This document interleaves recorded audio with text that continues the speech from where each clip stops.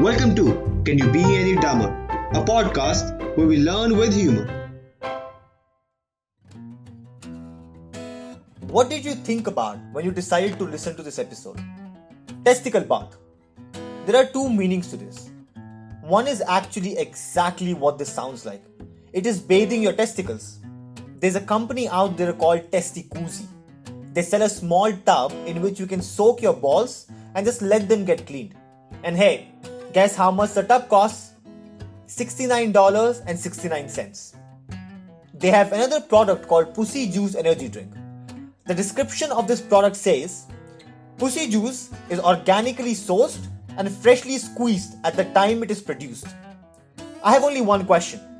What is it sourced and squeezed out of? Don't ask me the price of it because you can probably guess what it is considering what the raw materials could be. The second meaning.